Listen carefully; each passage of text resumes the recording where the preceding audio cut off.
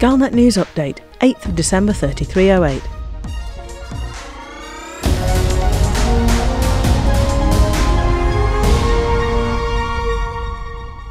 The Liz Ryder Zachariah Nemo improved AX multi-cannon has been greenlit in record time, and just in time for the arrival of the 4th and 5th Stargoids.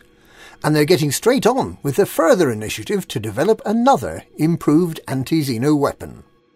A truly concerted effort by more than 3,500 pilots completed what was supposed to be an 8-week marathon hauling effort to deliver a manufacturing facility for a new AX multi-cannon in little more than a single day. With the Thargoids apparently gaining the upper hand in many of the attacked systems, the need for better weaponry is being felt keenly.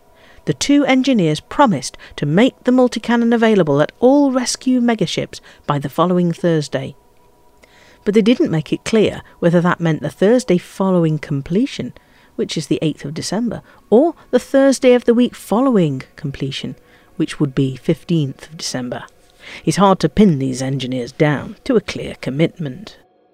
Following the success of the AX multi-cannon, Ryder and Nemo have launched a second campaign, this time based at Liz Ryder's favourite station, Awaira Flurble, in Eurybia. The requirements and quantities are the same as for the multi-cannon when it's successful, and there can be no doubt that it will be successful. An improved, turreted AX missile rack will be sold at all rescue megaships. The two new Thargoid maelstroms, Kohiho and Oya, arrived in the Col 285 Sector BA-P, C6-18 and Cephe Sector BV-Y B4 systems, respectively, on the 8th of December, with the remaining three likely to arrive next week.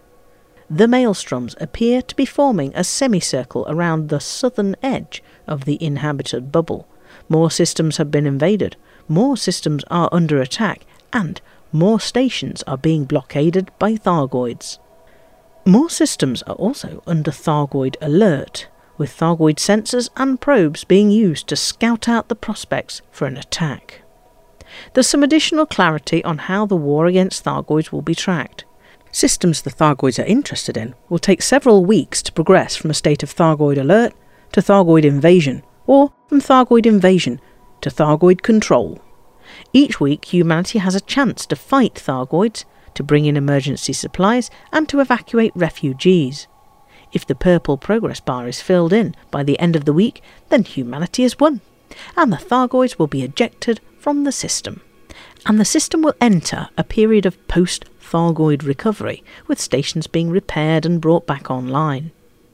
If that bar has not been filled, it gets reset, and humanity has another chance to defeat the Thargoids.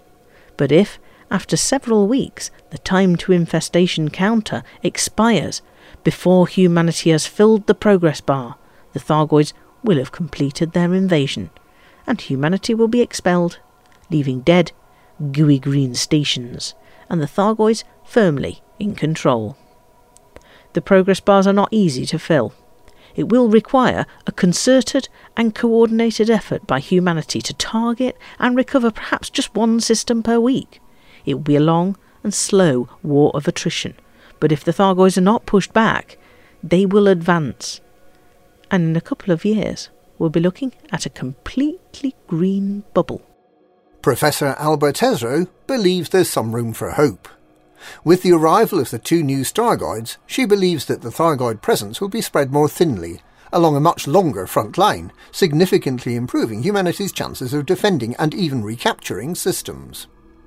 Tesreau believes that it's imperative that we find out more about the maelstroms, and it seems likely that she'll be arranging some sort of research programme in the coming weeks. Former Azimuth Biochemicals test subject Xiaojin Ai, who has a partial neural connection to the Thargoid hive mind, believes that the Thargoids have a definite goal. Their advance into the human bubble has a specific aim and is not as random as it might at first seem. The people who some blame for starting this war, Azimuth Biotech, claim to have commissioned their new anti-Xeno megaship Eternal Vigilance in Azimuth's home system T-Tauri. It appears to have some sort of advanced cloaking device fitted, because it's currently nowhere to be seen in the T-Tauri system. T-Tauri is light years away from the Thargoid conflict. Given the damage done by Azimuth in the past, it's perhaps for the best that they keep their invisible megaship well out of the way.